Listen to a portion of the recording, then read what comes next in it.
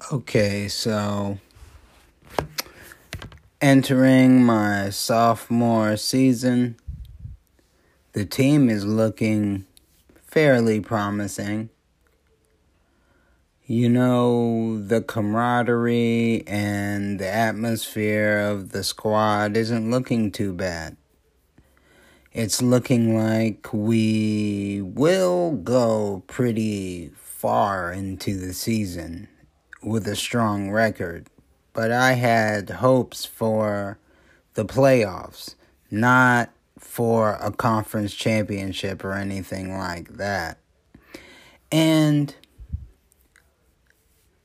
to my surprise, the tingling didn't stop.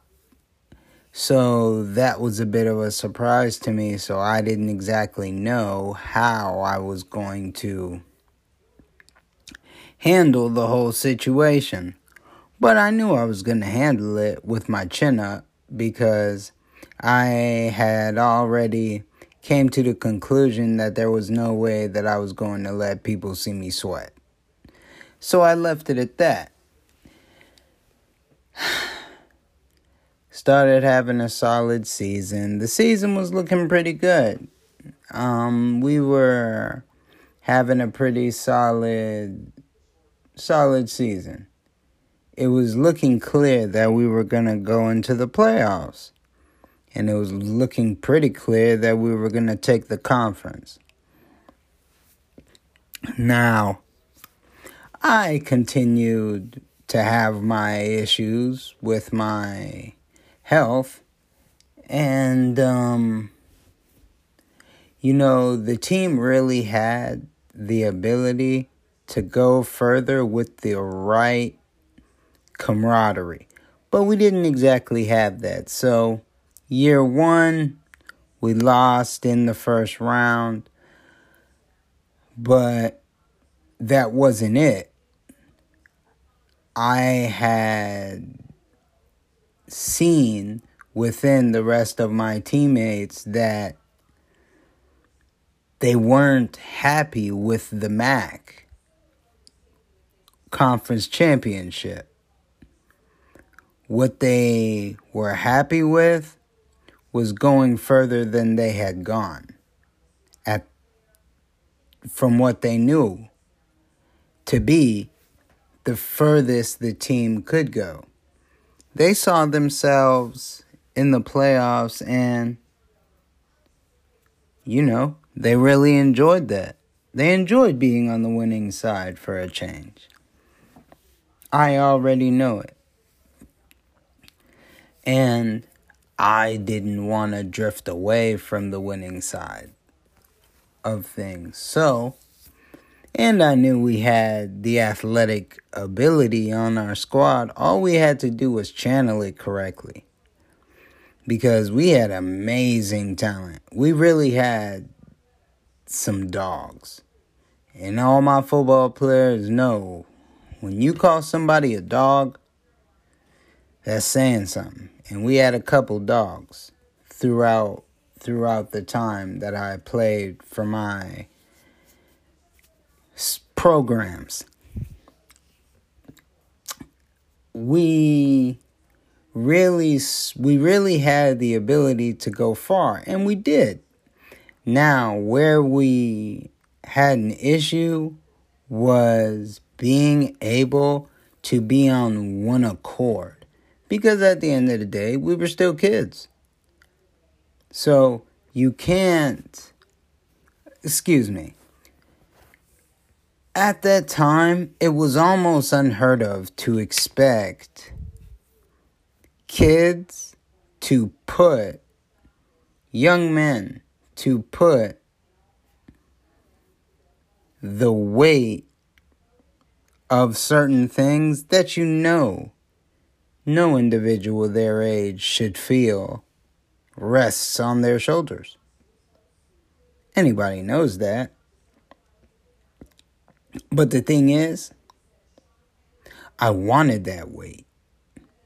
I was tired of being a part of a program that many individuals saw as a stepping stone.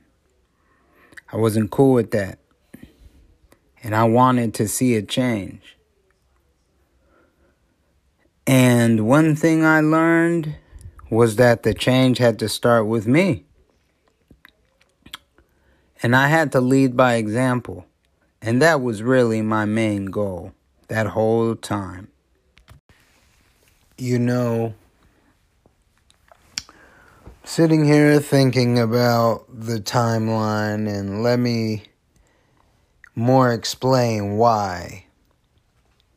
Emotion and showing emotion and showing that I feel is something that I drift away from.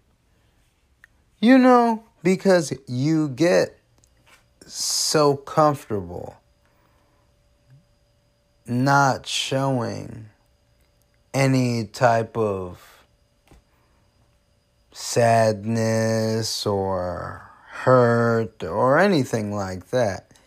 Because, you know, went to military school when I was 12, left military school when I was a little over 15, and then got diagnosed with MS when I was 16.